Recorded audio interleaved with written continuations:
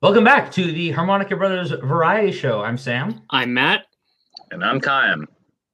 Today on the podcast, we're a little bit of WandaVision discussion, a little bit of, Avatar Studios discussion, Nickelodeon Studios, Avatar Studios on Nickelodeon discussion. And then we're going to be diving into our Fan Expectations Marvel episode. Probably a shorter episode. Let's hope. My first thing I wanted to talk about, and we silenced ourselves right before the podcast started recording, because I wanted to bring up the Avatar Studios thing, and I think it's awesome. With all the news that's been coming out of the Netflix show, really souring a lot of longtime Avatar fans, all Avatar fans really. I haven't seen anyone who's not soured by the sort of news about it. Out of the Netflix show, and especially after Brian and Mike left. I am hopeful for this Avatar Studios thing at Nickelodeon, more animated shows. Animation is the greatest format in the history of entertainment, in my opinion. And, the two shows, Avatar and Legend of Korra, are both phenomenal. But Chaim disagrees with me. Okay. Don't set it up like that. That's not cool, dude. I'm not disagreeing that they're not great shows, because that made it sound like I'm disagreeing they are great shows. They're phenomenal shows. They are some of the best animation to come out this decade, potentially this century, considering the depth of story that was created and the world that was built. Let's not spoil it by trying to just leech more off of this property. Let it rest. Let it be the thing it was meant to be. Stop being vultures and picking at at the carcass of this thing you love. Let it rest. Hard disagree. So from Avatar 1 to Avatar Korra, that's 10,000 years of history. If we don't even go beyond Korra, we focus on pre-Roku or pre-Kyoshi, pre-Karuk, back to and the Avatar who came after Wan. In that fucking 9,820 year history. Don't want to know any of it. You are wrong. Shut your whore face. You know why I'm right? Because and here, Matt, have you watched any Avatar? I have not, so I don't have any feelings on this. I don't have any feelings on this specifically, but I will say that in my experience, when studios have tried to go back to existing franchises and add to them, I have not been impressed. I think when they returned to do the X-Files, it ruined the X-Files. I think my feelings on the sequel trilogy are pretty clear. So yes, if I was a fan of Avatar and The Legend of Korra, I would be concerned about what they plan to do when they go back to that world. And the reason I'm asking Matt is because he is let's be honest, you're a consistency snob. Yes. I'm a shonen snob. Sam, you're a history snob. I'm a consistent, Matt, you're a consistency snob.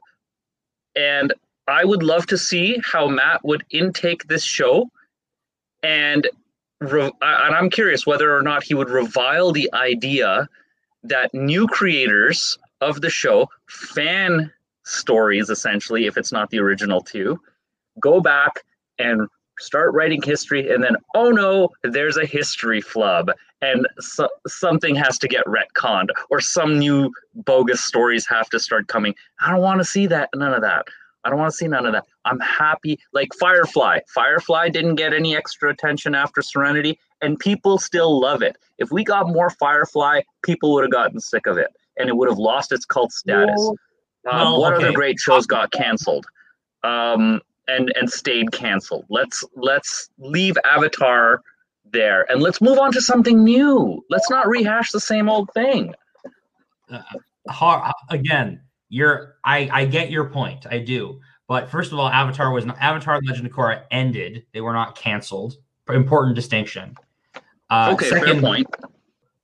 Second, in addition to them not being canceled, they are animation. I'd also say they made a sequel show already 10 years after the fact, and they didn't have to retcon. They didn't have to mess with continuity, nothing like that.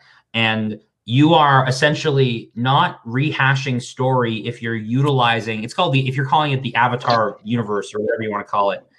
Maybe it shouldn't be called that, because if you are just making more stories in the backdrop of the world that has been created in Avatar: Last Airbender and The Legend of Korra, that's not a bad thing, right? If you what they are doing isn't recasting like Batman 10 years later and making the Batman Begins movies. That's not what's happening. That's what's happening with Netflix. With the Netflix show, they're changing things and messing with it, and people are not happy about where it's going, but we're still going to fucking watch it in the hopes that it is good, and it is a good adaptation, but it probably won't be nearly as good as the original cartoon. What they are doing is like, oh, we're going to make this thing in a place called Coast City, with starring a new Green Lantern that isn't Alan Scott, but it's in the same universe as, Barry Allen, the Flash, and Superman, and it's all in the same America as Metropolis, Central City, and Gotham. And you said it yourself, Sam. It wasn't canceled. It finished. But they're not doing the same thing. They're not rehashing the story. You're saying in 10 I agree with you. They're expanding the universe. Yes, exactly. And I think that's a good thing. There's a reason that not every World War II movie is the same movie. Like World War II movies are made ad nauseum. They should stop making Batman movies, is what they should do. Yeah. And Spider-Man. Well, no, Tom Holland is so adorkable. We love him. He's the worst Spider-Man. What? He's the worst Spider-Man. Tom Holland? Yes. You're drunk on stupidity. Drunk on stupidity is what you are. I feel that Tom Holland is the best Spider-Man. At least he's the Oliver Coipel Spider-Man. He's the best Peter Parker. He's not the best Spider-Man. Oh, shut up. Andrew Garfield is the best Spider-Man. You know why? Because he's a blue-collar scientist. You get guerrilla science, and he does the work himself. What did Peter in the MCU really do? He made the web fluid. But then, now he just relies on it to be mass produced by Tony Stark. He didn't make any of his suits. Nick Fury made some, and it was all Tony's technology that made all the others. He designed it, red and blue color scheme. That's the extent of his work. I'm okay with that. Also, why does he go to a science school? I have a whole other diatribe about Flash. Okay, so we'll get into that on Marvel expectations discussion. What was the other thing you wanted to talk about? No, now I'm on this Avatar thing. It would be, you're so wrong. You're so wrong. But I was going to say, kind of, because you brought up how important continuity is to me. I mean, yes, it is important, but even if they made changes to, if they were to place these new series in that 10,000 year gap, which you said exists between Avatar and The Legend of Korra. I mean, you can make changes to the history as long as you have reasonable, sensible ways of retconning it, or if the story is really good. It's like we said when we talked about The Mandalorian. Yes, Luke shows up dressed exactly the way he did at the end of Return of the Jedi, and continuity-wise, it makes no sense because it's 5 years later. But it was so awesome, it didn't matter. Yeah. Okay. And I think that not denying they can't be cool, just saying I don't want to take the risk. And it's hard for me to really take your argument about Firefly because I watched 2 episodes and got bored with it. Wow. It felt first of all, it felt like a Battlestar Galactica ripoff, even though it came before the newer Battlestar Galactica. It was boring and cyclical and episodic and settle down, millennial. Yeah, you're gonna peeve a lot of our fans. It got canceled. That's the difference between a good show. Yeah. If it was good, people would have watched it and it wouldn't have gotten canceled. No, it was a phenomenal show that I guess the network didn't understand where they were going with it, And yeah, it's the network fault. Sure. And it didn't follow the Star Trek / Star Wars formula. So for a sci-fi show to do some of the stuff they were doing, it didn't make sense to them. No, because Star Trek is a television program. It's not a movie series. Star Trek works best on TV, and yet they keep trying to make movies. Firefly still failed. It's boring. It was a boring show, and like, a space western. You want a space western? Watch Star Wars. Like, the original Star Wars is a space western. Fighting words, people. Fighting words. And a samurai movie. Star Wars is all the best things. Science fiction, samurais, and cowboys. I mean, I was going to say that the fact that it was Firefly was canceled, doesn't necessarily mean people weren't watching it. I think it also depends on like what network it was on. Mm-hmm. Wasn't it on like Fox or something? I think they demand pretty high ratings. I mean, for another channel, the number of people watching it may have been satisfactory, but just on a major network, maybe it didn't get quite the numbers that network was expecting. I've never watched it, but people I've talked to.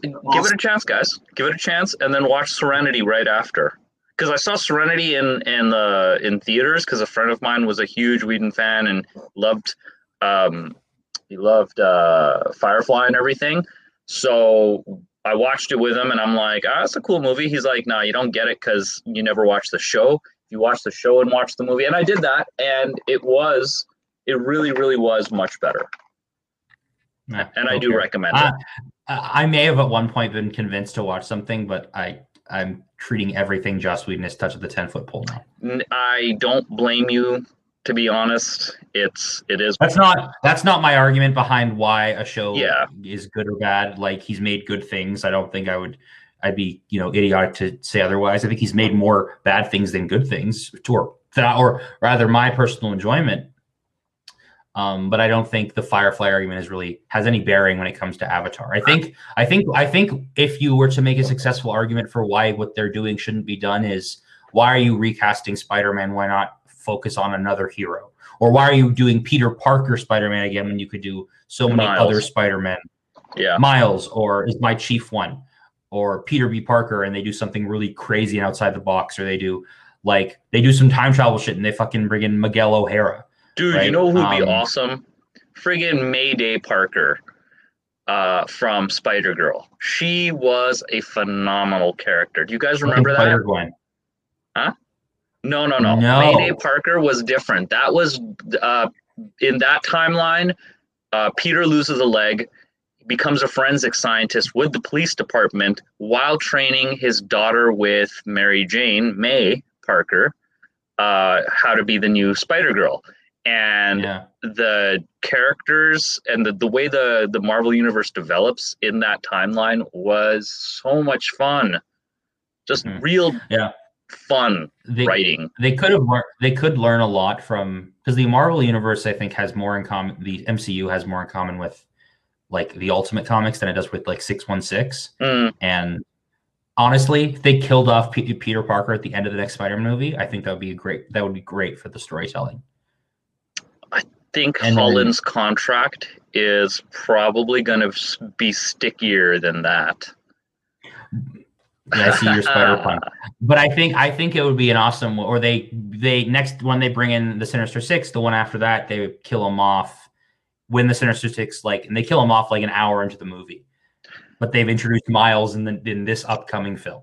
That's what I want personally. But I think my point being, ultimately, when it comes to Avatar, is that a way to dissuade me from my line of thinking is would be to say, you don't need to go back to the universe. And to a certain degree, you are right. But you've made this world so big, and you've put so much history and nuance into the world, and how they do things, they get into topics like religious and violent extremism and fascism and they get into ethno-nationalism in a kids show in the mid 2000s. Yeah.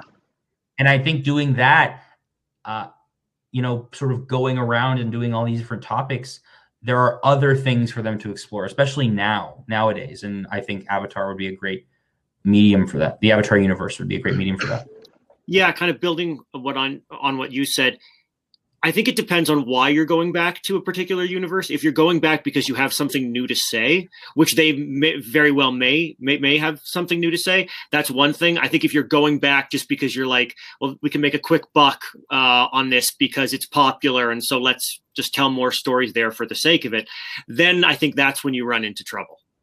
Agreed. Yeah, the reason I don't think that way is because they've said we were told we could make 4 or 5 more seasons of Avatar when it was coming out. We could make more seasons online of Korra or following Korra years later, like years after the show had originally aired, because Nickelodeon's opinions had changed about, you know, what Mike and Brian wanted to show in the show, right?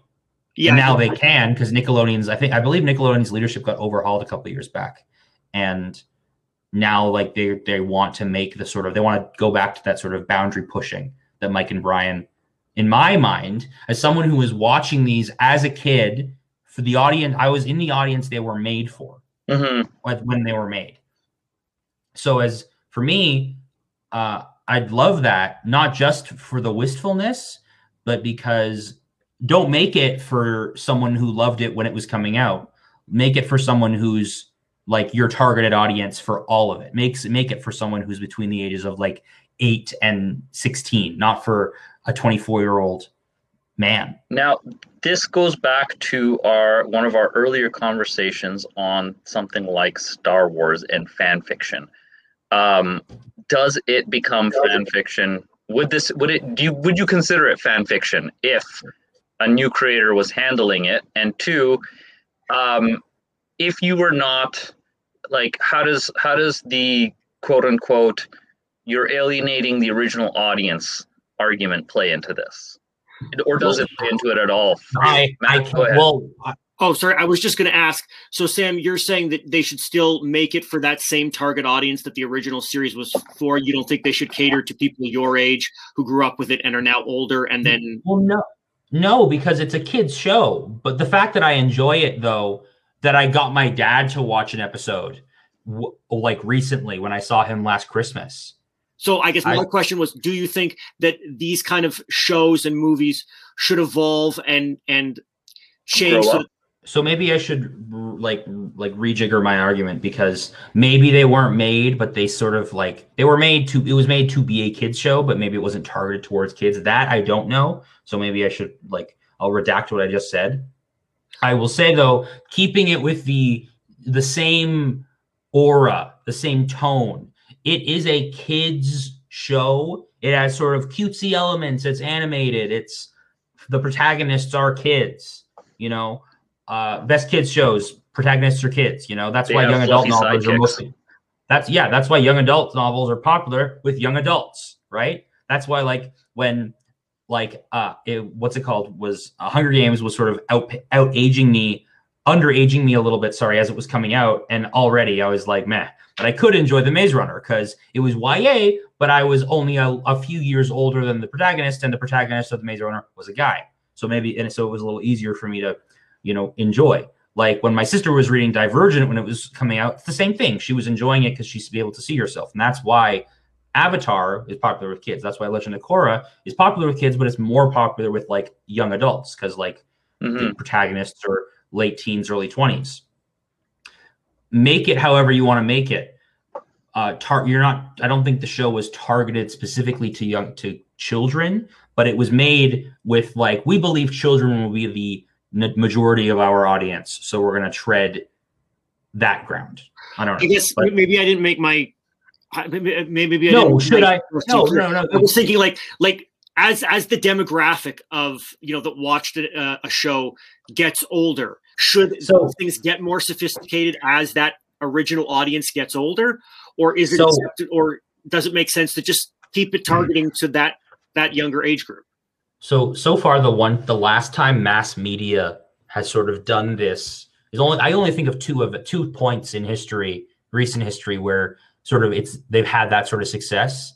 So comics, of course, have You can still read comics for kids, but there's a lot more in a lot of comics now.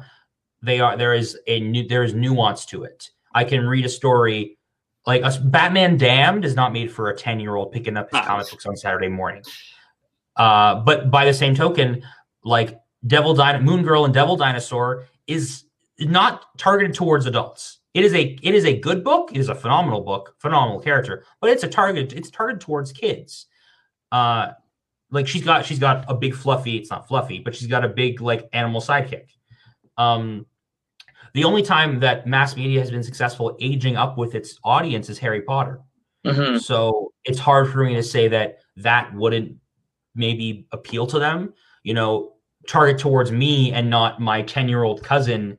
I can pay for a Nickelodeon Plus subscription. He'll have to convince a parent to. Targeting towards adults, like I think a good point I could make is the Last Airbender film that isn't real.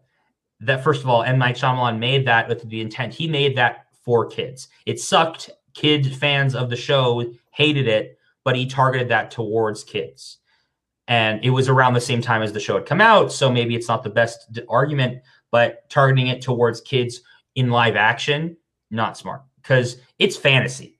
And kids' fantasy is only really good in animation, I think, unless your protagonists are kids and then you're aging up, right?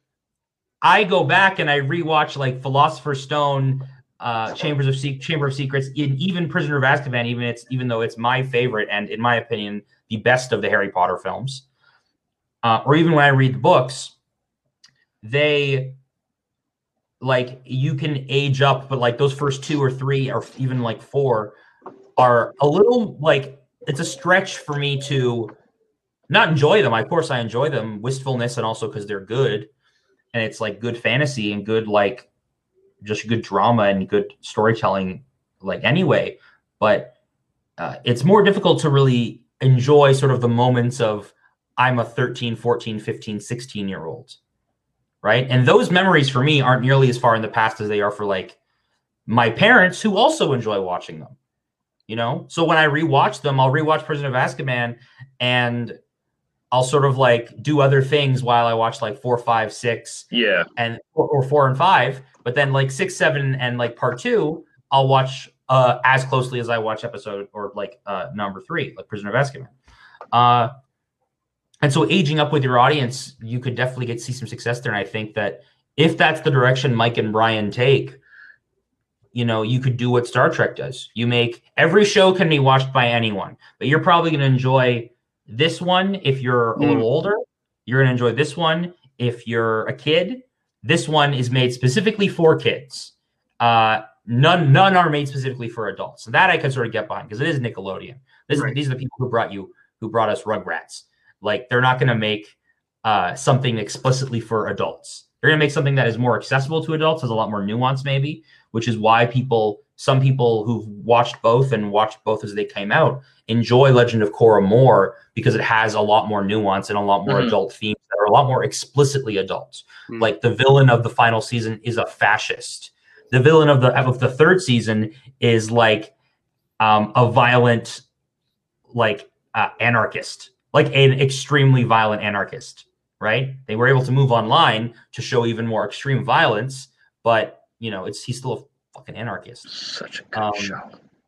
Season 3 of Legend of Korra is like peak television. Zahir is probably one of the greatest villains of television I've ever seen. Absolutely. Like Henry Rollins did his voice. Henry Rollins, man. Henry Rollins is phenomenal. And like when he shaved his head in the show, I was like, because I had seen Henry Rollins in like 3 different TV shows and movies, always playing like a neo-Nazi. Most of the time, and when Zahir shaved his head, I was like, oh fuck, Henry Rollins is like getting in, and like his like cauliflower ear, and like his like jujitsu person body, phenomenal. But Matt, like you might have to get in on that one. Legend of Korra just went up on Canadian Netflix, actually. So it's all on Netflix now. Yeah. But like my point is, that's my point. That's why this Nickelodeon, we talked about this for like half an hour. This is why I think it would be good, because there is untread ground. You haven't talked about everything. season 4 came out around like what 2015, 16.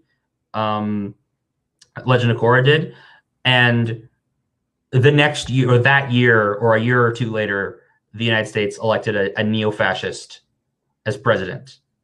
You're telling me that there's not something that you could retread and then all these other things you could get into in a show or in a universe like the Avatar, where you haven't been afraid to confront very real issues, right? The effects of war on people on the home front, the effects of war on children. If you want to put it like that.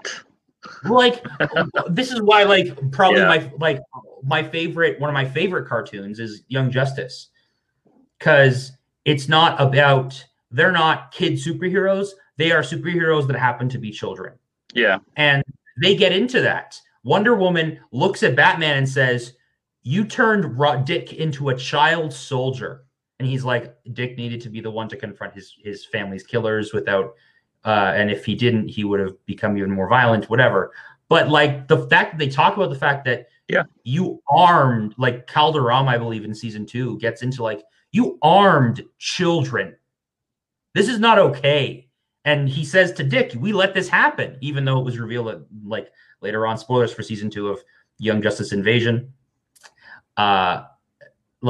And getting into, like, they still put us in this position, even though Calderon was actually, like, lying about being a traitor, or leaving the good guys to work with his dad. Such Black a Panther. good show. Such a good show. But, like, that's the sort of stuff that cartoons are able to tread and it be for kids, and, you know, like, expose kids to this shit. Expose kids to that there are people who believe in ethno-nationalism, like Firelord Ozai, who's also, you get Mark Hamill, you always make a show. That's true. Him. Like, the voice actors, the clout that a lot of these people bring. You know, you got some of that, shades of that with, like, the Dragon Prince, because it had a lot of the same voice cast and a lot of the same creators. Which is also a good show. Like, I should finish it, though. Yeah. Like, they have no reason to not do it, but also, like, there is reason to do it, which is the best reason. It's not, you're not doing it just because you can do it because you can make a quick buck, but because, you know, there's ground to tread. There's work to be done. Well, I would say just one of those wait and see kind of things. Yeah. Like, but here's the thing, if the Netflix show sucks, and then I think that's it for anything we'll ever get Avatar-wise. Like, if the Netflix show, like, adapts as best they can, and the only reason I can see, if they, like, adapt it word for word, like, on the script, on the paper, I should say, the only reason I think the show would be bad is if, like, just the acting is not great, right? Because it's easier to get the sort of sick martial arts and cool magic system in a cartoon than is in real life. Hopefully optimistic. Cautiously optimistic. Yeah. So speaking of good acting. Oh, bruh, that transition. Sweet we all just finished watching the final episode of WandaVision. Oh yeah, that came out today, didn't it? Yes. Yeah, that was big news today. And, you know, I enjoyed it, but I actually, there's for a couple of reasons I feel a little let down by the episode. And I mean, I haven't read any comments online, so I don't really know how other people are feeling about it. I may be in the minority here. My main issue with it is that, so before the end of the episode, like 2/3 of the way through the episode, spoilers for anyone who hasn't seen it yet, the real Vision gets his memory back, essentially, right? And when he does, he goes flying away. So from that point on, we know that the real Vision has been brought back to life. He's out there somewhere, and now he remembers, you know, the life he had. So it kind of, at least for me, undercuts the whole final sequence where she's saying goodbye to the Vision, where Scarlet Witch is saying goodbye to the Vision that she created. Because you already know that down the road, she's going to meet the real Vision again, and, you know, they're going to talk, and she's going to help, you know, because I assume he flew off because he's got to process all of this now. And who knows, they may even end up back together. So the whole sequence where she's saying goodbye, and it's still very well acted, which is why I said, speaking of good acting, but it didn't hit me in the feels the same way that it would have had I not already known the other Vision is out there. The other thing, and this is a little more subjective, I'm kind of bummed that it turns out that Quicksilver, the Evan Peters Quicksilver, was just some actor. Yeah. With no larger connection to, the multiverse or the X-Men or anything like that. So yeah, I'm torn. I think it was, I enjoyed it, but I think I could have enjoyed it a little bit more. So Sam, your thoughts? So this will explain where Ralph Boner got a phenomenal name. Phenomenal. Where Ralph Boner got his powers. And when she took the necklace off, he just sort of gasped at Monica. We didn't really, was that where his powers came from? Was that how he was being controlled? We didn't really get confirmation that it's not Pete. So I'm just going to leave it at that. On the White Vision front, White Vision very specifically has all of his memories, but he has no emotions. He has no emotional, whereas Vision knew he was feeling some kind of way for Wanda, like prior to like the events of the end of Infinity War in the MCU. They had grown to love each other. He had sort of learned that he could love. He learned that he was a carbon-based synthezoid, but he's also like he believes he has like personhood, right? He is not like Data constantly striving. He's always becoming more human, right? To the point where he is human. He is Paul Bettany without the makeup on in the start of Infinity War. In sort of that way, he learned to change what he looks like. But I think with that, I'm not disappointed because she's going to find him, I think, like in like opening scenes of Multiverse of Madness, and basically she's going to say to him, come back with me, blah, blah, blah. He's like, no, I don't care about Yeah, I know, but I just feel like she'll help him work through it, and he'll eventually develop the same kind of emotions and everything that Vision had before. Well, because I think what we could do, I feel like it's going to be like, just like Peter Quill is going to have to, get to know this new Gamora, and she's probably eventually going to come to love him the way the other Gamora did. I feel like the same thing is going to happen with Wanda and White Vision. Eventually he'll come around and he'll develop the same feelings for her that Vision had before. So, and again, I'm not necessarily disappointed that this is the way they're going. I'm just kind of disappointed that,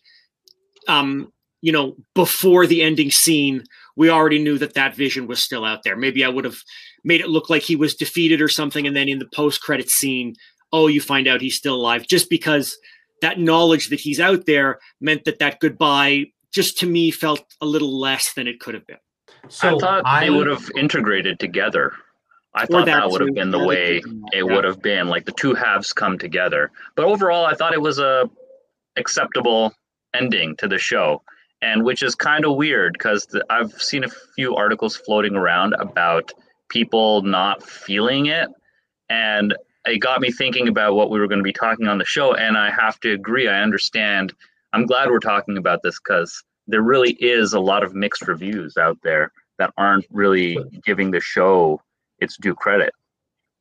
So I made this point during our Star Wars game a couple days ago, because obviously we didn't record an episode after episode 8 came out. And episode 8 sort of reminded me, I went back and I watched it last night, shortly before, the episode 9 went live. I watched it right at 3 a.m. our time on the East Coast. Jeez. Yep, after Critical Role ended. And my sort of opinion of the episode 8 at first was that I was bored, but I watched it again. I watched it twice more, and second time was with commentary by like these YouTubers I follow. And the third time, the last time I watched episode 8, was on my own, letting myself be in the episode. I think for too long, Marvel is sort of messing with us on the front of, we're thinking that something's always coming, so we're always looking for Easter eggs and hints, and we aren't giving ourselves the chance to really enjoy what we're watching. And I think I went into episode 9 aware of that, so I watched. I just watched. I felt cringy when like the sons had like their hands out because like they're kids. They're not going to be great actors. I accept that.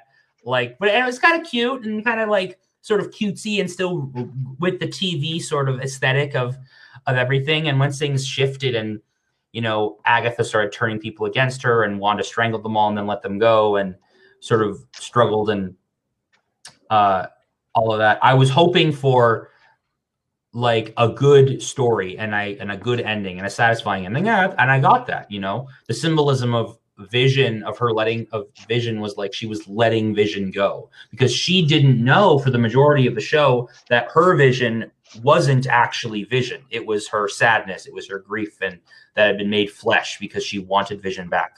And to that point, you know, of that Vision being her grief and sadness, the ending of her letting everything go and collapsing the hex and all of that was really good. Mm-hmm. And her flying off and get it finally after 4 movies and the show, she finally gets her outfit, her classic outfit. And first of all, phenomenal take on the outfit, by the way. Yeah. They got rid of the coat, but they got the long, like flared edges. They got the headdress. Awesome. The post-credit scene, also awesome. Hearing the sons' voices. So I like that they left the mid and post-credit scenes for the hints and the stuff. Sorry, whose voices? She could hear her son's voices calling out to her when she was reading the Darkhold in the post-credit scene. There were 2 post-credit scenes. There's the one with the Skrulls, and then there's one right at the very, very end. Oh shit! I missed the second one then. Funny thing with the post-credit scene, the very end credit scene, I should say. I was like, when they were zooming in on like a cabin on a lake in like some vaguely northern city, for me, I was like, it's fucking Wolverine. I thought the same thing. I thought it's like they're just gonna say like in the corner like rural Alberta, and it's gonna be like you're not gonna see a silhouette. You're just gonna see like a hairy forearm and then some claws pop out, and like like skins a bear but no face. Like that's what I was hoping for. They're never gonna reveal those claws outside of the big moment. Yeah, but in that trailer. But in that sort of post-credit scene, that's a hint. That's a great hint for her in Multiverse of Madness. She's going through the multiverse to find her kids. The mid-credit scene, I was very disappointed by. This just tells me they're putting all their shit behind Secret Invasion, which I hate. Secret Invasion sucked. Secret Wars, in my opinion. The Skrulls are cool as like a tertiary, like a secondary villain or a tertiary antagonist. You know, when you got like the Kree as well in that movie, or the Nova Corps in that movie, you know, it's just like weird, like three-way rivalry or across the stars and Earth is always caught in the middle. That's cool. But like, they're really pushing the Skrull thing and I'm kind of over it. And we haven't actually gotten the movie yet. We've gotten them in, this is the 3rd thing they've appeared in now, right? Because they were in Captain Marvel, they were in Spider-Man Far From Home. And I think they're sort of hyping them being around in so much stuff. So when Secret Invasion or Secret Wars or whichever one they're doing starts, I can't remember what it was, you know, they can say, look at all the work we did to show that they were secretly invading. If they were working with us, then they could be working against us, blah, blah, blah.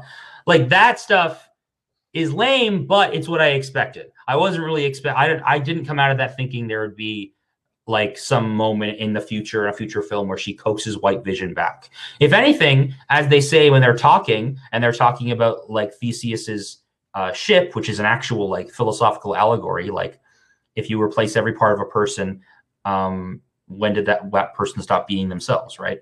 And start being just a robot or whatever, or a new ship. When they say the Mind Stone is Vision, is that Vision, is your body and my Mind Stone with all the memory, with all the wear and tear and mold and rot and Theseus's touch and all that. Love some philosophy in my comic books. And like ideas, the debates of personhood, but I'm really passionate about this, but I don't think they're going to do that soon. I think if anything, the end of Doctor Strange has her remaking the Mind Stone with the help of Doctor Strange's Time Stone. And then she goes out like looking for White Vision.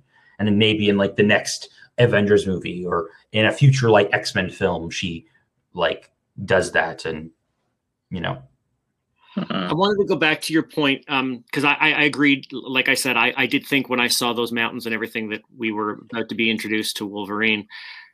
That kind of speaks to what you were saying, how like Marvel has kind of conditioned us to always be thinking about what's coming next.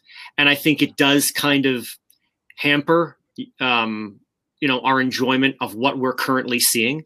Because even during the episode when I was watching it, part of me was still thinking, so like, is Magneto going to show up? When's Magneto? Bro! And then when he didn't, even though we weren't, there was no reason to really think he would. A little part of me was disappointed. I feel you. But it's crazy because it's not his story; it's Wanda's story. And yes, of course, he's tied to Wanda. But you shouldn't need Magneto to show up to enjoy this story for what it is. And yet, a little part of me was disappointed. And so I think maybe that's a slight issue that we've become so accustomed to, like, oh my God, where's the big reveal? What's the big reveal going to be? When really we should just be in the moment and enjoying what we're watching right now. And I feel the exact same way because I was waiting for Bumblesnoot Kuberboot to show up as Doctor Strange. Yeah, that too. I thought that would have made just as much sense and still tied stuff into the bigger Marvel universe. Or and that I think that's Marvel's. I think that ends up being Marvel's strength and its weakness now, because it's the connectivity that put them on the map. But now there's that same connectivity maybe hindering the enjoyments of the show. Because I guess it's also, we're watching shows in an age of social media. So the first person to catch some Easter egg, it's just being able to say, oh, I caught that. And so there's that sort of sense of collecting Easter eggs. So yeah, I think that's what's Marvel is struggling with, is that balance now. I didn't quite think it was going to be Benedict Cumberbatch as Stephen Strange. I was thinking it was going to be like Reed Richards, like a pre-Fantastic Four, Mr. Fantastic. But I sort of with all the discourse around episode 8, I was seeing of, oh, it's her therapy session. They're giving us a break before the finale, blah, blah, blah. Like, no, watch it. It's needed. It's an important part of the show. And of the story of not just WandaVision, but of Wanda, and showing us scenes we know existed or scenes they alluded to, but never really getting into it. We didn't know how Wanda got her powers, and they showed her in a post-credit scene way back in Captain America: The Winter Soldier. In the Winter Soldier, right? With the fucking in the room with her powers and fucking messing with the wooden blocks. Like, that stuff, what they showed us, everything they showed us in episode 8, I think put into context that we need to watch these as they are. Like, nowadays, people don't watch. People went into Aquaman and the new Wonder Woman movie with no opinion of the world around it, because they knew that DC, it's a little meta to watch a movie like this, but they knew that DC was focusing now on, let's make good movies. And if at the end of all those of movies we have on our slate, we maybe can put together a cinematic universe that can compete or exceed Marvel, we'll do that. But until that time, let's just focus on making good movies. Marvel has always done that, but have always been layering in Easter eggs. They made WandaVision and like this, and now in a post-episode 8 world, I enjoyed episode 9. And I think in 2 weeks' time, when the first episode of The Falcon and the Winter Soldier come out, which is not a TV show, it is a 6-part film, or a film in 6 parts, I think I'm going to be of the same mind that I am now. I'm going to sit down and I'm going to watch it, right? I'm not going to be thinking about all the possibilities for Zemo and for Helmut Zemo and like resurrecting Hydra. I'm not going to be thinking about like, oh, what does U.S. agent being brought in mean for the like American government's treatment of superpower people? Was SWORD just the beginning? Does this mean they're going to talk about Sentinels finally, or and that's going to be their method into the mutants? And the mutants are revealed to have been brought in by Wanda, but no one actually knows, because they've always been here. Science, time travel shit. Like, I'm not going to go in looking for those things. I'm going to go in and watch. I know US Agent is in it. I know there's certain things they're going to talk about with like the creation of Captain America and maybe get into like the original Captain America with Patriot's grandfather, Isaiah. Yeah. Getting into sort of that stuff with Captain America that they've alluded to softly. Especially with like them doing the Sam Wilson Captain America storyline, which is a phenomenal book. And I've just started rereading in anticipation of Falcon and the Winter Soldier. And I'm going to go into that with that fresh look. And I think more people need to be aware of that. And I think that's why Marvel is misstepping sometimes, because they allude to something and they don't get to it fast enough. They don't get to it the way we wanted. Or they allude to something and then it comes at us from a completely different angle. The disappointment was palpable in online discourse and forums and social media when the person with dropping off the carrier was just some like military woman. It wasn't Reed Richards or someone like famous, like from like Marvel lore. Now I gotta ask, Matt, are you gonna watch Falcon and Winter Soldier as episodically, or are you going to sit down and watch it back to back like a movie? Oh no, I'm definitely going to watch. You mean like, am I going to wait until all the episodes are out before I watch it? Yeah. No. And watch it in one shot? It's impossible because I'm going to be spoiled by the time I can't avoid spoilers. So, it's impossible to wait until all the episodes are out. I don't think I can immediately flip a switch and now go back to like not having these expectations and not having them, but not looking so hard. Like being aware that I'm being aware that the purpose of one movie is not just to tease one project is not to tease the next one.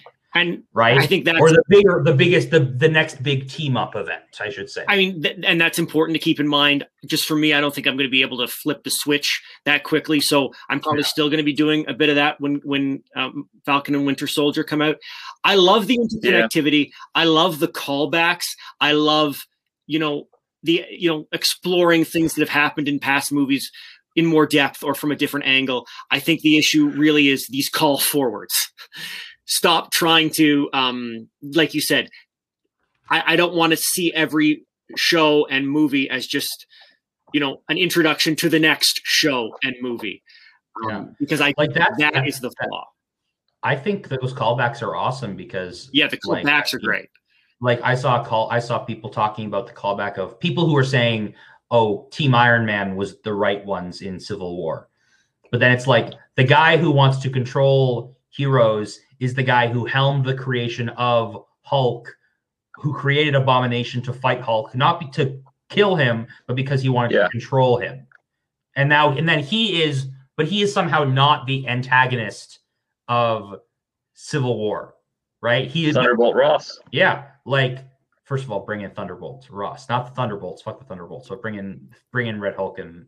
No, I'd watch the Thunderbolts. That was a terrific concept and series. But I think that same palpable disappointment would also be present in fan opinions of a Marvel show, and very heavy underline there on a Marvel show that didn't connect with the rest of the universe as much as this one did. Like, how thrilled were we when we saw Agent Woo do the card trick? He learned it.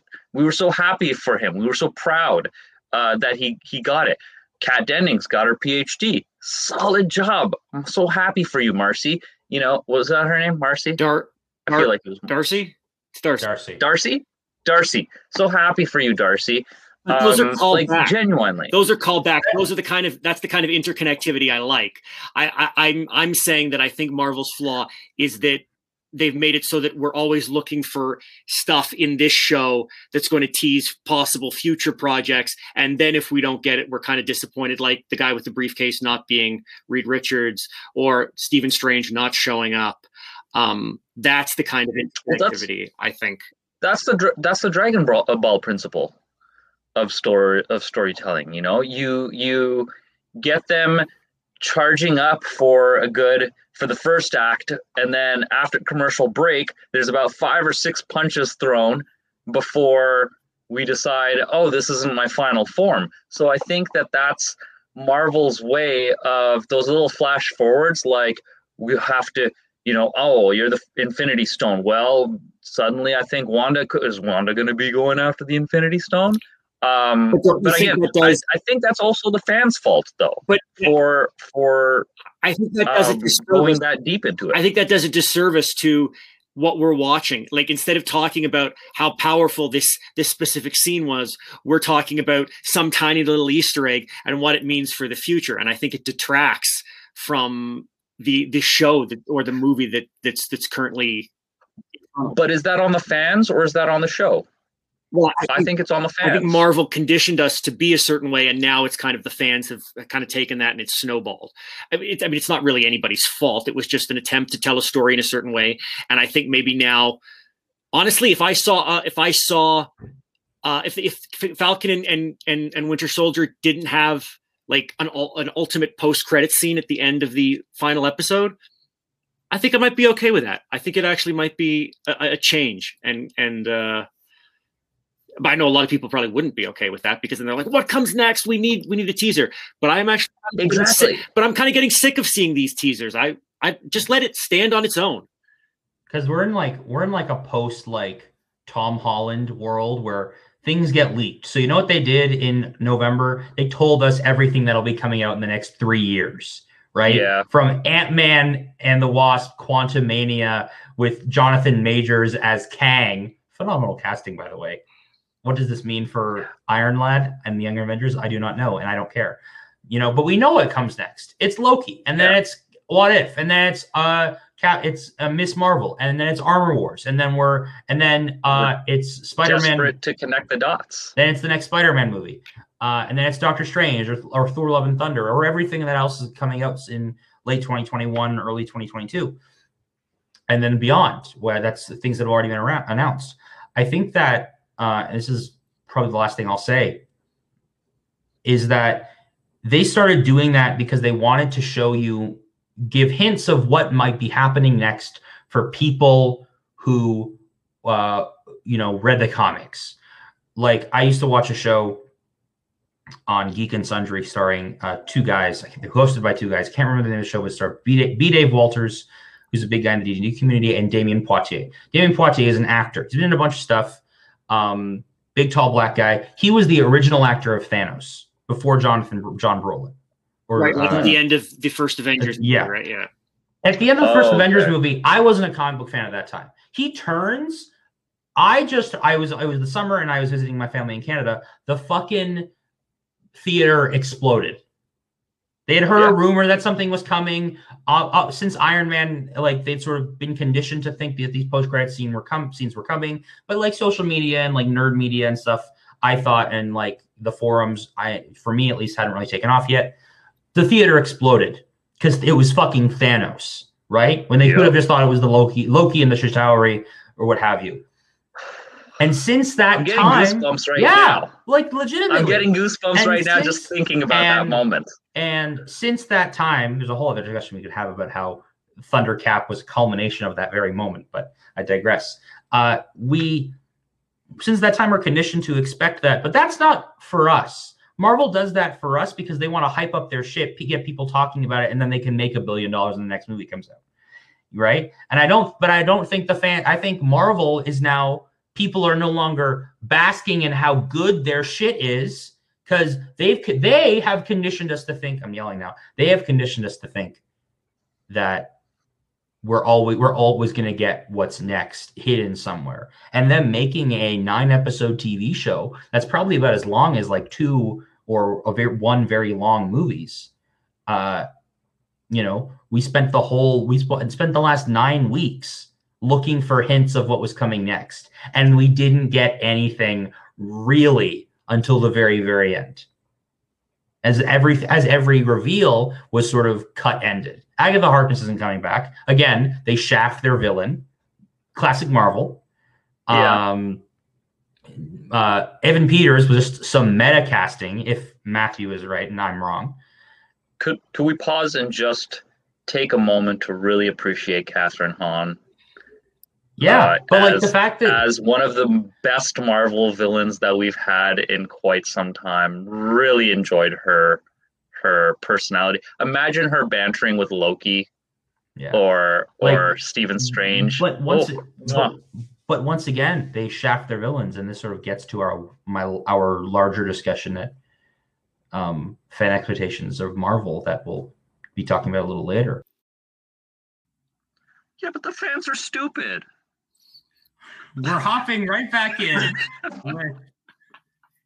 Calm, you son of a bitch. We're hopping right back in with fan expectations Marvel. I don't think we're going to talk a lot. I think we're just going to talk generally. Sorry, we were on when I said that? You asshole. I think we said a lot of what we wanted to say in our WandaVision discussion. Because a lot of the fan expectations around Marvel films and pretty much revolve around the post-credit scene, the mid-credit scene, the end-credit scene, whatever you want to call them.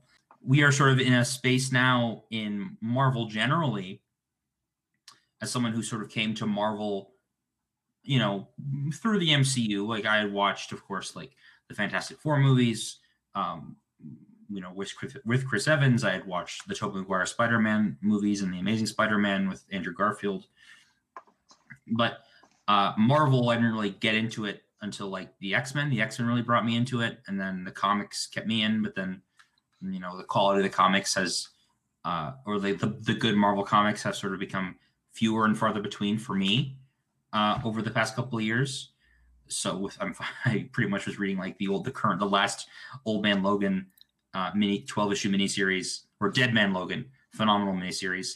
Marvel was sort of been able to emulate what they're doing on movie screens on TV a lot, because now TV is for them. Everything else is just a feeder into the movies, because that's how they make their bank. But the cartoons are sort of a bit of a vestige of like comic book stories, because we're getting like Miles, and we're getting like consistent a consistent like Red Skull antagonist. We're getting a lot of like comic book stories with the aesthetic and tone of the MCU, but obviously it's animated. The fan expectations generally of just like, we can expect a consistent quality, but if they acknowledge that it's all just feeders into now their films, but also now the Disney Plus series. Like, yeah, I've been with Marvel for quite a while, since like high school. But I don't know, man, something about the way Disney Marvel or Marvel Studios has changed the game. Like, they straight up changed the game the second Nick Fury came in at the end of Iron Man and said, here to talk about the Avengers. Like, it was nobody done it before. Nobody done it before, and now fans don't know what to expect or what to do. I mean, what's the next thing? Like, putting on an Oculus Rift and literally sitting on a New York street as the same actors run by or fight, and you just get to sort of sit there as a bystander. I mean, they've given us so much that we just expect. There's a certain minimum of connectivity that we expect now, and I think it's a fair expectation of fans in Marvel. Or let me say that again. I think that's a fair expectation of Marvel fans now, to want to see that connectivity, or to feel like that connectivity is just around the corner, or it's about to show up, So I think that it's reasonable based on the 13 years now of Marvel media. Well, 13 years of the MCU, yeah. But I was going to say, do you think that this, expectation of connectivity, and specifically this expectation of post-credit scene, do you think that's just something that Marvel fans or MCU fans expect? Because it seems like that's what just fans in general expect now. I mean, every time a movie comes out, there'll be articles on different websites saying, does so-and-so have a post-credit scene? I mean, regardless of the universe, the genre. As soon as the first credits roll in like every Marvel movie I've been in, since I sort of, had begun to sort of engross myself in nerd culture, probably since like late 2015, whether it's scrolling to the bottom of the Wikipedia plot summary to see in the post-credit scene. And as soon as I remember once like 4 people pull their phones out and then some guy in the bottom row like calls out, "There's a post-credit scene." Then everyone who had begun to walk out goes back to their seats, sits down and watches, right? Or a mid-credit scene or both or and if there isn't, like with, I know a lot of people who Googles got the answer and left left Avengers Endgame and didn't see like all the signatures, like things being drawn out at the end of Endgame. I think the last one I missed was Captain Marvel because like my phone died and I was like, it's like I know what's coming out. The next movies are coming out and I ended up just watching it on YouTube a couple of weeks later once it had been put up or like ripped and from the movie theaters. And I saw it. I thought, oh, cool, but I turned it off. And the post-credit scene is something now that sort of made its way into everything. They did it in Wonder Woman 84 in a way that in something that was completely unnecessary. Like, cool, Linda Carter is revealed to have been the hero in that Diana is referring to when the Amazons fled Greece in sort of the before time of like DC Themyscira's history. Cool. I didn't need to stick around for however many minutes I stuck around through some really fucking long. There were some pretty long credits, as I recall. Season finale of the last season of The Mandalorian, perfect example. Like, granted, it's also Disney, but like, did you need the Book of Boba Fett? You could have released like a 5-minute short, or not even like a 30-second like bit on YouTube, and you would have gotten the same reaction. Yeah, it's definitely overused. I think if it was done a little more sparingly, like just for those moments, like at the end of the original Avengers movie where you see Thanos turn, that wouldn't hurt. I'd be on board with that. It had been alluded to that the Tesseract was an Infinity Stone, but like that was the only one they had, and like the scepter was also blue, so that couldn't be an Infinity Stone as well. But like they didn't know, they hadn't announced any of this Infinity Stone stuff, the Infinity Saga, the Infinity Gauntlet, whatever. Yeah. So that's huge. Like this is why I maintain that they should not tease anything until they reveal that mutants are here now, right? They don't, and that's why post-credit scene, Multiverse of Madness, throughout the entire movie, don't allude to the fact that mutants are going to come. There may be rumors, but never say anything in the movie or in press. And then the end credit scene is Magneto killing a bunch of people and escaping prison. Like, I maintain that would be the best way to introduce mutants with Magneto, one of the greatest. He's like of caliber of the Joker and Ra's al Ghul and Thanos in terms of like iconic like nature. And he also has the civil rights angle, so there's always that sympathy that you can pull from Magneto. So I think he'd be a great character. But I think the Wolverine is going to have, if they introduce any mutant, you're just going to see 3 claws and see a room full of people go insane. That's it. You're just going to see a hand hanging down, and then all of a sudden the 3 claws pop out, and and people will, that's it. End cutscene. See, the beauty of that is you can do that before you even cast anybody to play the next Wolverine. Yeah. So you can make it really a surprise because there's really no news leaked out about it because all they need is just an arm and 3 claws and it can belong to anybody. So, yeah, that would be a good way to introduce it. A phenomenal way that for Marvel to subvert expectations and to really like, you thought it was Mr. Fantastic played by John Krasinski. Nope, it's just this military woman, right? Yeah. Like the most like there are fan expectations to throwbacks now, to callbacks, because Darcy and Jimmy Woo are big throwbacks. Like not just the card trick, but like the fact that he breaks out of the handcuffs in the final episode. I was wondering, where did he get that safety pin? Who cares? It was a paperclip, I think, and I think he like took it off. No, it was a safety pin. That was behind it. Well, as the who cares? As the resident, what did you call me? Continuity snob. I demand to know where he got this safety pin. I kind of do too. It kind of threw me for a loop. I'm like, where the shit is this coming? Unless he had it pinned in his coat. Regardless, fundamentally the expectation amongst Marvel fans and also the expectation of Marvel things is a little too much interconnectivity. Like I expect interconnectivity, but Marvel gives us, I think, a touch too much. They have a very, I don't want to say a closed universe, but it's like the universe is a closed loop, right?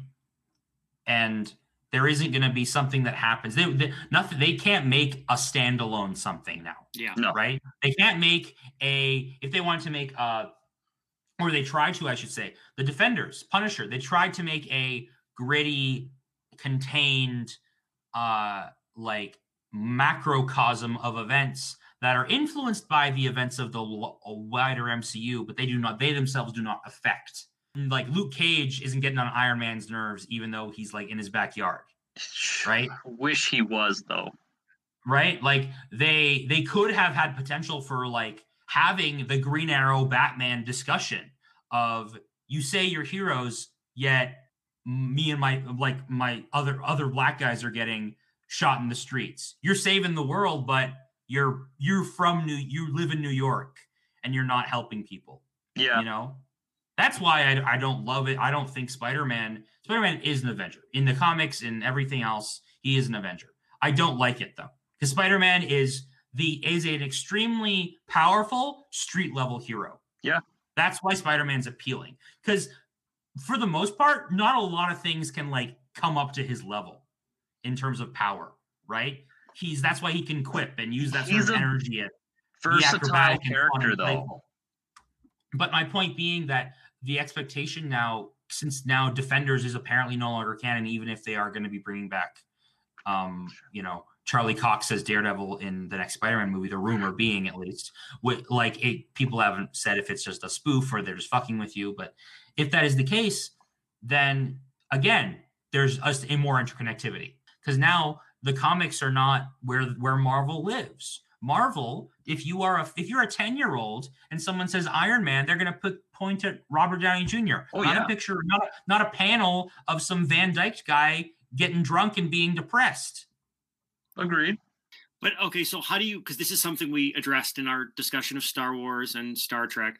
How do you think fans in the Marvel fandom react when these expectations of post-credit scenes and interconnectivity are not met? I think we see what happened when Episode 8 came out.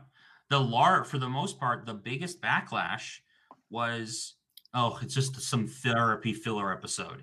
So stupid. So stupid that people said that. It was a phenomenal episode of character growth. Yeah. I saw it, and I said that first, and then I rewatched it with open eyes and a clear heart and like focusing on what I'm seeing, even with the commentary, and then the third time on my own.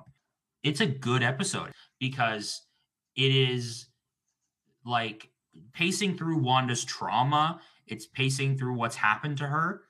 And it's really only the second time we've gotten a really good accounting of events of a person's life that made them the hero they are when it comes to like a hero or a female hero since Captain Marvel. Mm-hmm. We still haven't gotten it. It was like Black Widow was alluded to in Age of Ultron, but as we know, the MCU is just like Avengers is like a step away from Team America World Police. Yeah. And Age of Ultron was just like Russia bad, America good. But they only allude to Natasha's trauma. Yeah. They don't say the word hysterectomy. And like me watching it, I know what they're talking about. But like the 8-year-old twins and like their mom who brought them to the movie because it's a superhero movie, don't know what they're talking about. All they know is Russia bad, America good. Basically, yeah. Military and cops to be trusted. And really, Episode 8 did have interconnectivity, but it was that interconnectivity with past stories instead of that interconnectivity and setting up future events. And I guess that's the main expectation of Marvel movies and TV, is that they set up the next thing. And on the topic of the 8th episode, do you think, because they do kind of address her accent, do you think that she lost her accent because of how much TV she watches? Like, she watched a lot of American TV, and that's how she lost her accent? Legitimately, I think it's some of that, like, throughout the course of the show. I think it's a little bit of erasure, if I'm being completely honest. Like, Wanda Maximoff is her father, maybe in the comics, generally, her father tends to be Magneto. There was a bit of retconning a couple of years, like a decade ago, I believe, where she and Pietro are mutates, and she comes from like a Romani background, or they had always come from a Romani background. Their mother was always Romani, but she was a Romani Jew for the majority of her comic book life. And they cast Elizabeth Olsen, and then Wanda joins a neo-fascist like organization that started with the Nazis. We were trying to change the world, blah, blah, blah. But it's a little bit of erasure, I think. I think it's a little bit of like brushing Sokovia under the rug, because they're now trying to frame it like with Helmut Zemo and Daniel Bruhl, who's a German actor who has played a Nazi a number of times, now coming back and being a villain, maybe bringing back Hydra, but I think they're trying to distance like the character of Wanda from that, the fact that they never really have talked about her faith, like they did it with Peter Parker. They've erased the fact that he's always been Jewish coded. Did Elizabeth Olsen play Wanda with an accent in Age of Ultron? Yeah. I'm trying to remember. Yeah. You see it coming? He's like or Aaron Taylor Johnson. Did you not see it coming? He's like very. Okay. I'm happy he doesn't talk much in that movie, because the accent is nothing to write home about. Yeah. See, I haven't rewatched Age of Ultron in a long time because I don't like it. And it is the most Avenger movie there is. All it reminds you of is that Tony has created 9 out of 10 of his villains. Which is like the most Avenger thing ever. No, it's not. So here's the thing about Iron. I have my own set of problems with Iron Man. I think Robert Downey Jr. gave life to Tony Stark, but Iron Man doesn't have villains. Most of the Avengers don't have villains. Captain America has like Red Skull and like Hydra generally. Like, but none of the think of an Avenger in the comics or a cartoon. They don't have a villain. They don't have a rogues gallery, because they're not Spider-Man. Spider-Man is the superior storytelling device. The X-Men have the Brotherhood of Evil Mutants or Magneto. Wolverine has Sabretooth. But I think the Avengers being the vehicle for Marvel gives them a little freedom with their villains to focus on the storytelling of the heroes, which is why, again, when I watch something, sort of a negative fan expectation of Marvel, is I expect them to shaft the villain at the end and like leave the door, like practically shut and seal the door closed, forever bringing a hero back. When Agatha Harkness was like, "You're stuck here, and you're doomed to be the nosy neighbor, the role you chose for yourself. You'll be the nosy neighbor forever. But if I have need of you, I'll come back." Like, okay, I expected that. I hate the only time it really stuck with me that I was happy that my expectations was subverted was when T'Challa didn't let Zemo kill himself at the end of Civil War. In a great scene, really.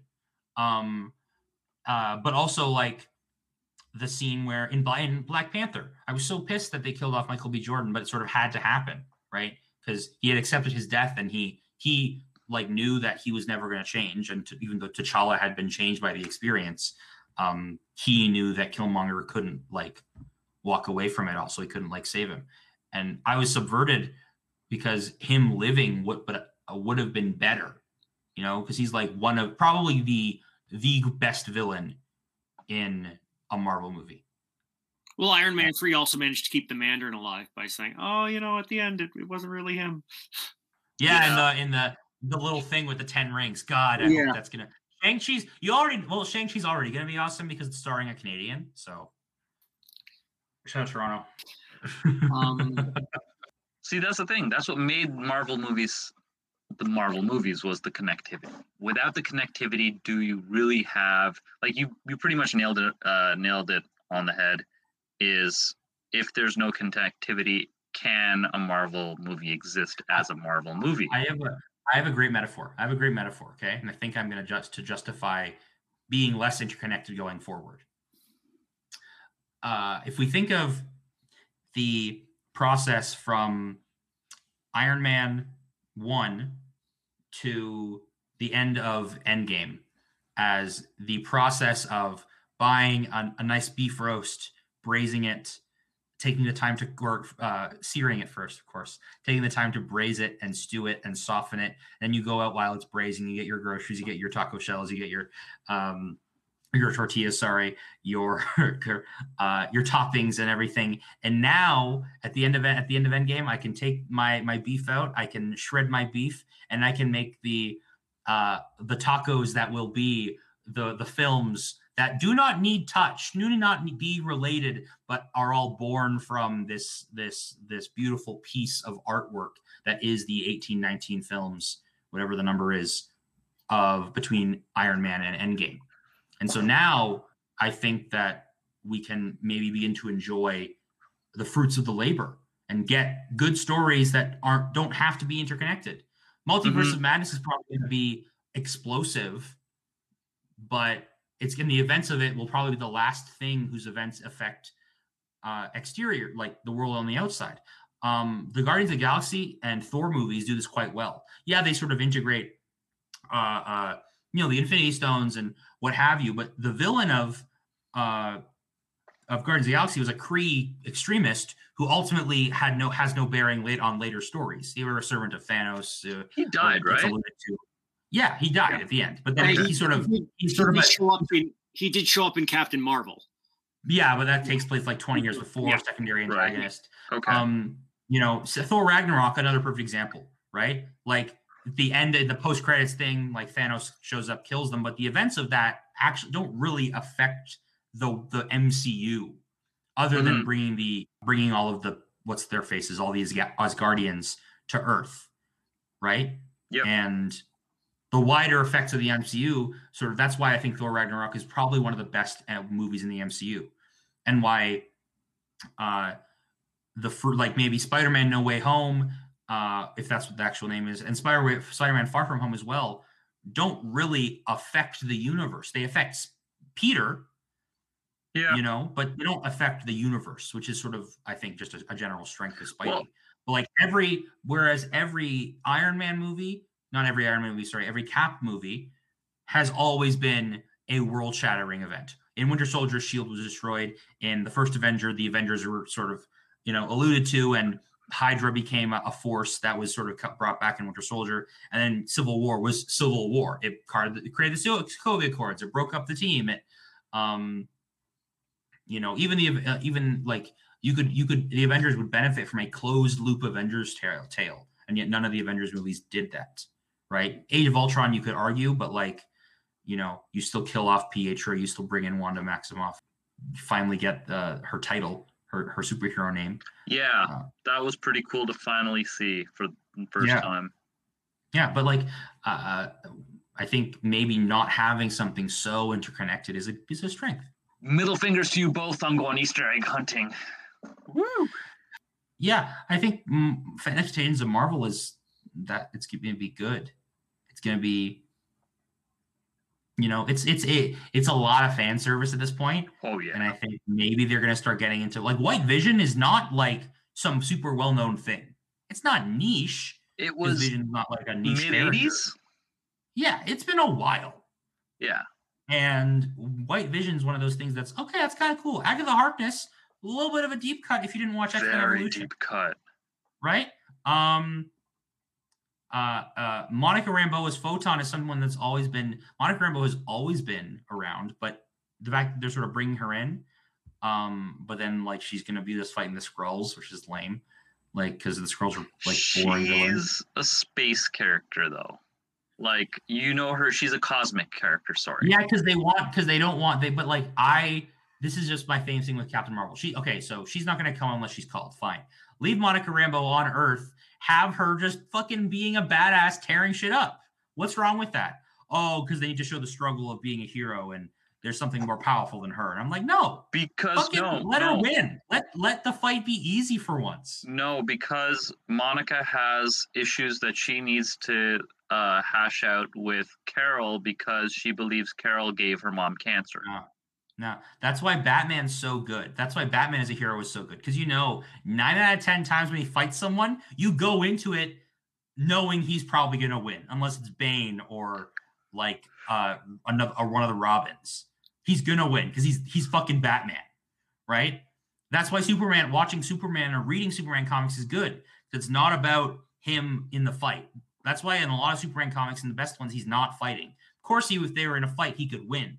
Right? He's got to find the guy who knows he can't see through lead, and or the people who only speak in code because he can hear them, and they're trying to run a successful criminal enterprise in Metropolis, right under his nose, and succeeding. And how do they do that?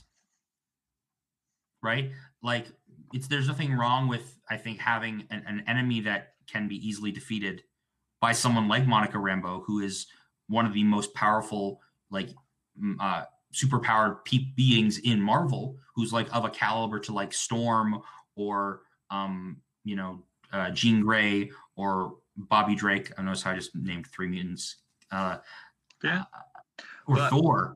But like I think possibly my expectation is that they will ultimately fail to do justice to an awesome character. Is that an expectation though? Because don't they usually have they ever really completely failed to do justice to an awesome character, Marvel? I mean, certainly so far they haven't done it yet. It's taken them this long to do it with Rhodey. It took them this long to do it with Wanda. But they're getting there, though. I mean, that's the expectation with Marvel, is that ultimately there will be a satisfying arc for most of these main. Yeah, but characters. They could have done.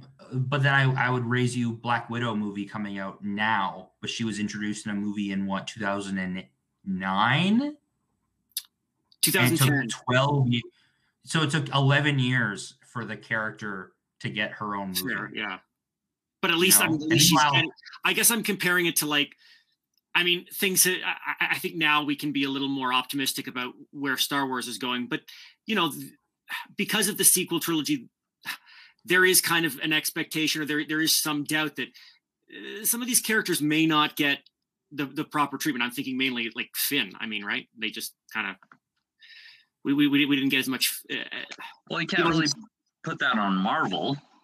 No. I'm comparing it. I'm saying Marvel. You can expect that the characters are going to get a satisfying arc, and that your expectations aren't going to be completely subverted in a way that's disheartening. Whereas in Star Wars, at least because of the sequel trilogy, there is some kind of doubt that, maybe my favorite character isn't necessarily going to get the treatment I think he or she deserves. So I was just trying to contrast the two and say that Marvel, you can generally expect that. I think regardless of who you like, you're gonna see an entertaining movie that at least really make you angry. What happened to your favorite character? I gotta ask you guys, when you're watching a Marvel movie, are you focused on the characters or are you focused on the world? Like the bigger picture? Fair question. But when I'm watching a movie, if I'm analyzing a movie, I might be. But when I'm watching a movie, I'm just watching the movie. Like they're doing some world building, I might be able to pick it out. But like no one who picks and prods in a movie, even if they say so, notices those things the first time they watch it. Unless they're like watching a show like WandaVision where they're expecting lots of Easter eggs, right? Like these, like the CinemaSins people. Like you're not seeing that the first time you watch the movie. You're not thinking, "Oh, that makes no sense. Where did she get that sword? It's now perfect to kill everything." Like no, you're not getting that the first time you watch the movie. I'm watching a movie because I enjoy it. I didn't go into Endgame like, what are the implications for the world as I stroke my beard of how will the economy not collapse but also maybe do better because there are so many fewer people. No, I'm seeing that like, oh, cool, pot of whales in the Hudson. Thundercap! Captain America with Mjolnir! My face is melting. Like, that's what I'm like. Like, yeah. I think the question is flawed. I would say when it comes to the treatment of Marvel characters is almost like, to bring it back to their food metaphor, it's like Marvel Studios is like they fill their plate at the buffet, they start eating, and then they stop and they see food they like. they put more food on their plate. They keep eating. They eat faster and faster. More movies come out. More movies come out. But they see more food they like, so they put more food on their plate, and they keep eating. But then they see more food, and they never get back to their table because they eventually finish that first thing, and that first thing they finish is the Infinity Saga. But now they've got space and Captain Marvel and Thor and Guardians of the Galaxy and this whole other storyline with Loki that they've introduced, and Wanda that's only just been resolved, but now it's unresolved because she has the Darkhold, and she somehow got the Darkhold. And that people are CinemaSins people are gonna cinema nitpickers are gonna see that and how'd she get the Darkhold? Where'd she get the Darkhold? I wasn't destroyed. Blah blah blah blah blah. And for me, I'm looking at them slow the fuck down. Not even about my earlier argument weeks ago from one of our earliest episodes is Marvel flooding the market. That's not even up for debate anymore. Now it's just it's all good. They're flooding the market, but where does it end? You're putting too much stuff on your plate. Something's got to give. And my expectation now is that one of these days, something's going to come out and it's going to suck. And that's not, I'm not saying that's going to be a death knell for the MCU. That's going to be how good are we really expecting Thor: Love and Thunder to be? What ground are they treading that Thor has not already tread? So is that essentially going to be the jump the shark moment for the Marvel Cinematic Universe? And after that, the quality continue to decline? They're gonna jump the shark at some point. It hasn't happened yet, but Taika Waititi making an 80s themed rock and roll space romp. As cool as seeing Natalie Portman as Thor was going to be, I mean, that's awesome. How good is Chris Hemsworth cutting shit in half with his axe, but it's also a guitar? Where's the line?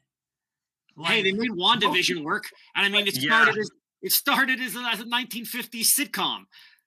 So maybe they've just desensitized us to this shit. You know what? I'm going to say fancy ghosts. And if you've seen the Saturday Night Live sketch about Marvel movies, they do this commercial about you take the most unexpected losers ever and you put them in a movie directed by James Gunn. Suddenly you have Marvel Gold. Marvel can't do anything wrong. And it's just Marvel literally just took the first few words that they flipped randomly through a dictionary, and now they're bringing us bus people. And this is a bunch of random people off a bus just walking down the same Guardians of the Galaxy thing. And then at the end, it's fancy ghosts, and it's just people with sheets over them and canes and top hats, and they're literally just fancy ghosts. They're just walking down that same hall, and it's just Marvel can't do wrong. Yeah, I think that was kind of my point. The fan expectations for Marvel is that it's going to be good compared to something like Star Wars, where now we're kind of on the fence. We don't know necessarily how good it's going to be, though with The Mandalorian and now I think they're in a better place. But yeah, I think people just assume, okay, there's another Marvel thing coming out. This is going to rock. And I think that's probably a core expectation. Yeah. Good on Marvel. I'm not expecting everything that comes out to be they strike stellar, beautiful gold. Yeah, well, not everything's going to be Endgame or Infinity War. But not everything's going to be Endgame or Infinity War. But for me, I'm going to go see it. I'm not saying because people say things and then the cynics will say, whoa, does that mean you're not going to see it? Of course I'm going to fucking see it in the theaters. I'm going to see it the first day I can see it. But Spider-Man No Way Home, perfect example. I've spoken about it off the podcast more than I have on.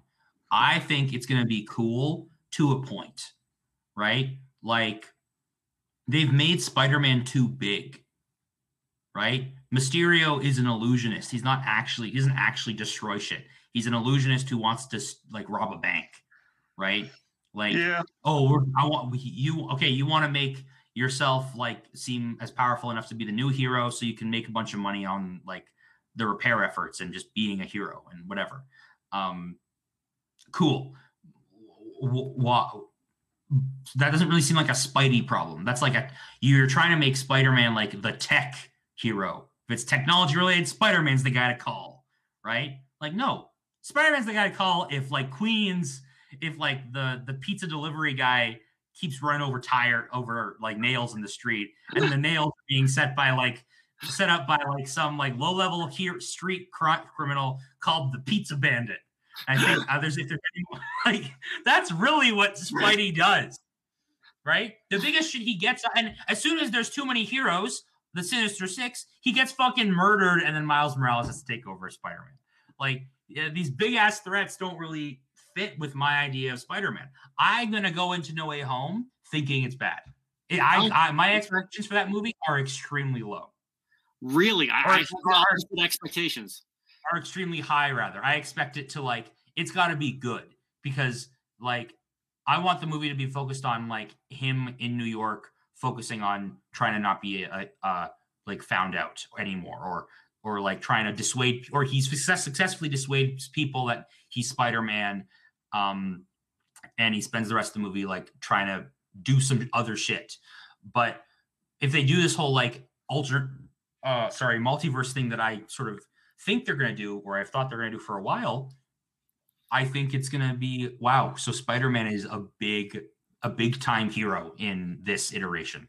But he's not the blue collar scientist. He's so marketable, and he's such a legacy. It's not about. I'm not talking about marketability. I'm just talking about my personal feelings. Okay. And personally, Spider-Man sings as the blue collar hero. Specifically blue collar hero, not low level, not street level. He's a guy from Queens who lives paycheck to paycheck, whose like guardians were only able to stay on the feet because they were a dual income household, right? His parents, or Ben isn't that educated. Neither is May. His parents were, but he didn't know anything about them. Spidey was a guy, even though he lived in Queens and Brooklyn or New York or whatever you want. Yeah, Queens and New York. He was a guy who spoke to like middle America, even though he lived in the big city, because he lived on its edges. He could only, the metaphor is he could only enter the skies. He only had reason to go into downtown when he was saving people, when he was dressed differently, when he wasn't Peter Parker, when he was the hero. He was only able to meet the wealthy Harry Osborn, or the cool and cute Mary Jane, or any of his other friends, because he was smart enough and pulled him, and like, I hate saying this, pulled himself up by his bootstraps and got into like the fancy tech school or the fancy school for gifted people. And that's where Spider-Man sings, making him this big hero. My expectation is that something will have to break when it's a hero like that. With a hero like Thor, Love and Thunder may be fucking a high-octane thrill ride that's crazy, but it's Thor, right? And it's Taika. I'm going in expecting and hoping for some crazy shit. Hi, my name's Kog. I'm made of rooks. Like, peak what I was expecting, phenomenal. Yeah. As someone who like was exposed to Taika early on, watching like in the Shadow, what was that vampire movie called? What We Do in the Shadows.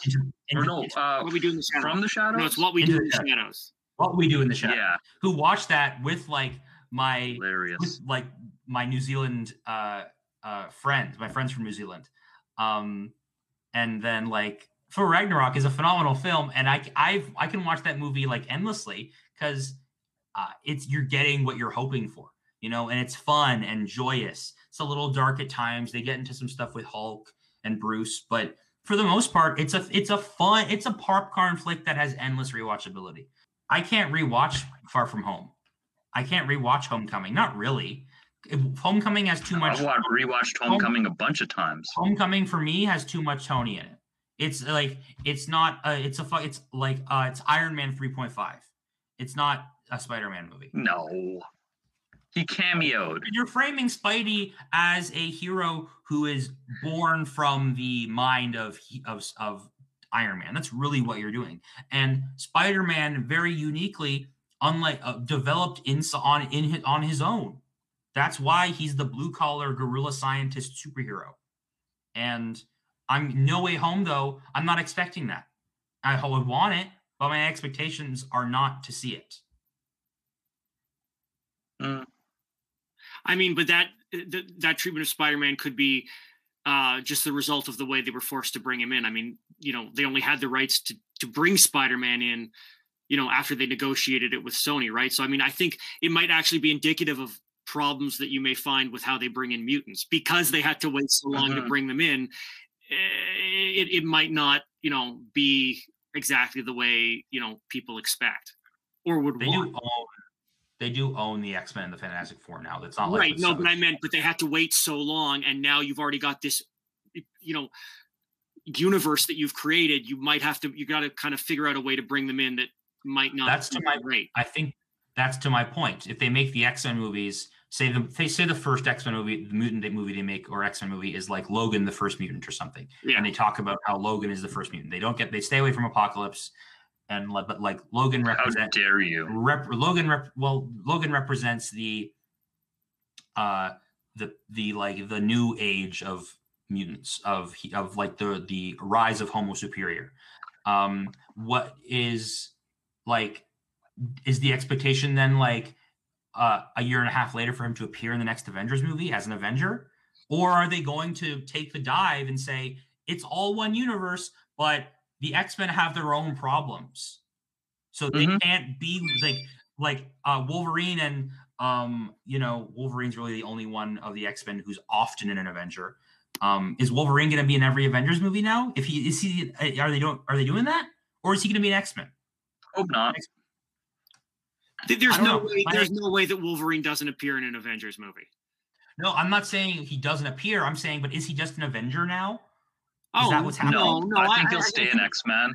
No, I think the X-Men will have their own problems that they have to encounter. But again, it's going to be part of that interconnected world. And I'm sure they're going to also deal with other things.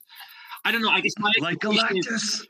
Yeah, but like to my point, like when I'm reading Dead Man Logan and like Logan is like beating up some of the Hand, like Harlem, like Luke Cage comes along. It's not Iron Man in Avengers coming down from Avengers Tower.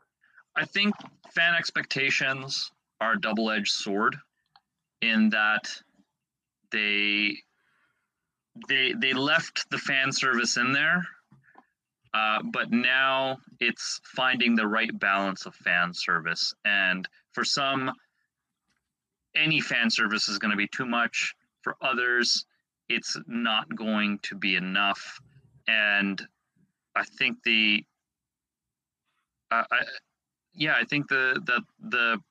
core of connectivity in superhero movies in this universe creating could end up being its own the double-edged sword that Marvel falls on.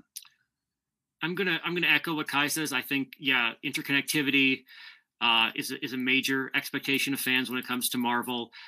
Certainly, the post credits, the mid credits scene, although I say that's an expectation of just fans in general, not necessarily Marvel fans. And it's that kind of interconnectivity that looks to the future and shows you what's coming next.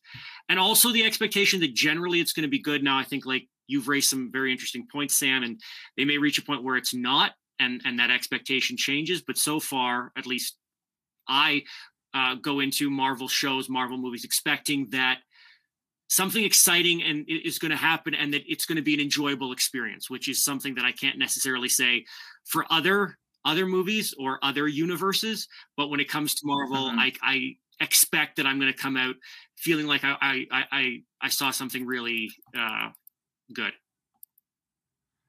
I'm inclined to agree with that. They haven't, for all my things, I'm not going to say that Far From Home wasn't a good movie. I'm not going to say that Homecoming wasn't a good movie. They weren't my cup of tea for what I was hoping for when it came to a hero like Spider-Man.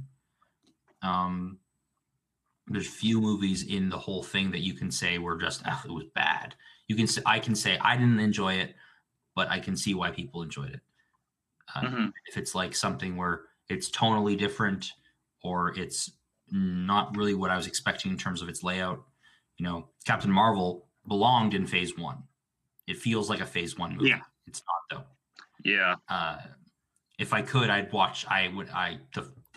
the chronological order of Marvel movies is the way to watch them, in all honesty. And I'm of the same mind as Matt and Kai to a degree, even though we have different feelings on Tom Holland as Spider-Man. And even when something hasn't been that great, like Iron Man 3, I've never walked away from it thinking, well, that was absolute trash. I kind of hate Tony Stark now. Which is to achieve when you make 19 movies, or sorry, it was 22, 23 movies in the Infinity Saga, right? However many it was, and they always kept my interest, and I always wanted to see the next thing. You've been listening to the Harmonica Brothers Variety Show. We'll be back next week with a new episode. Bye, guys. Thanks for joining us.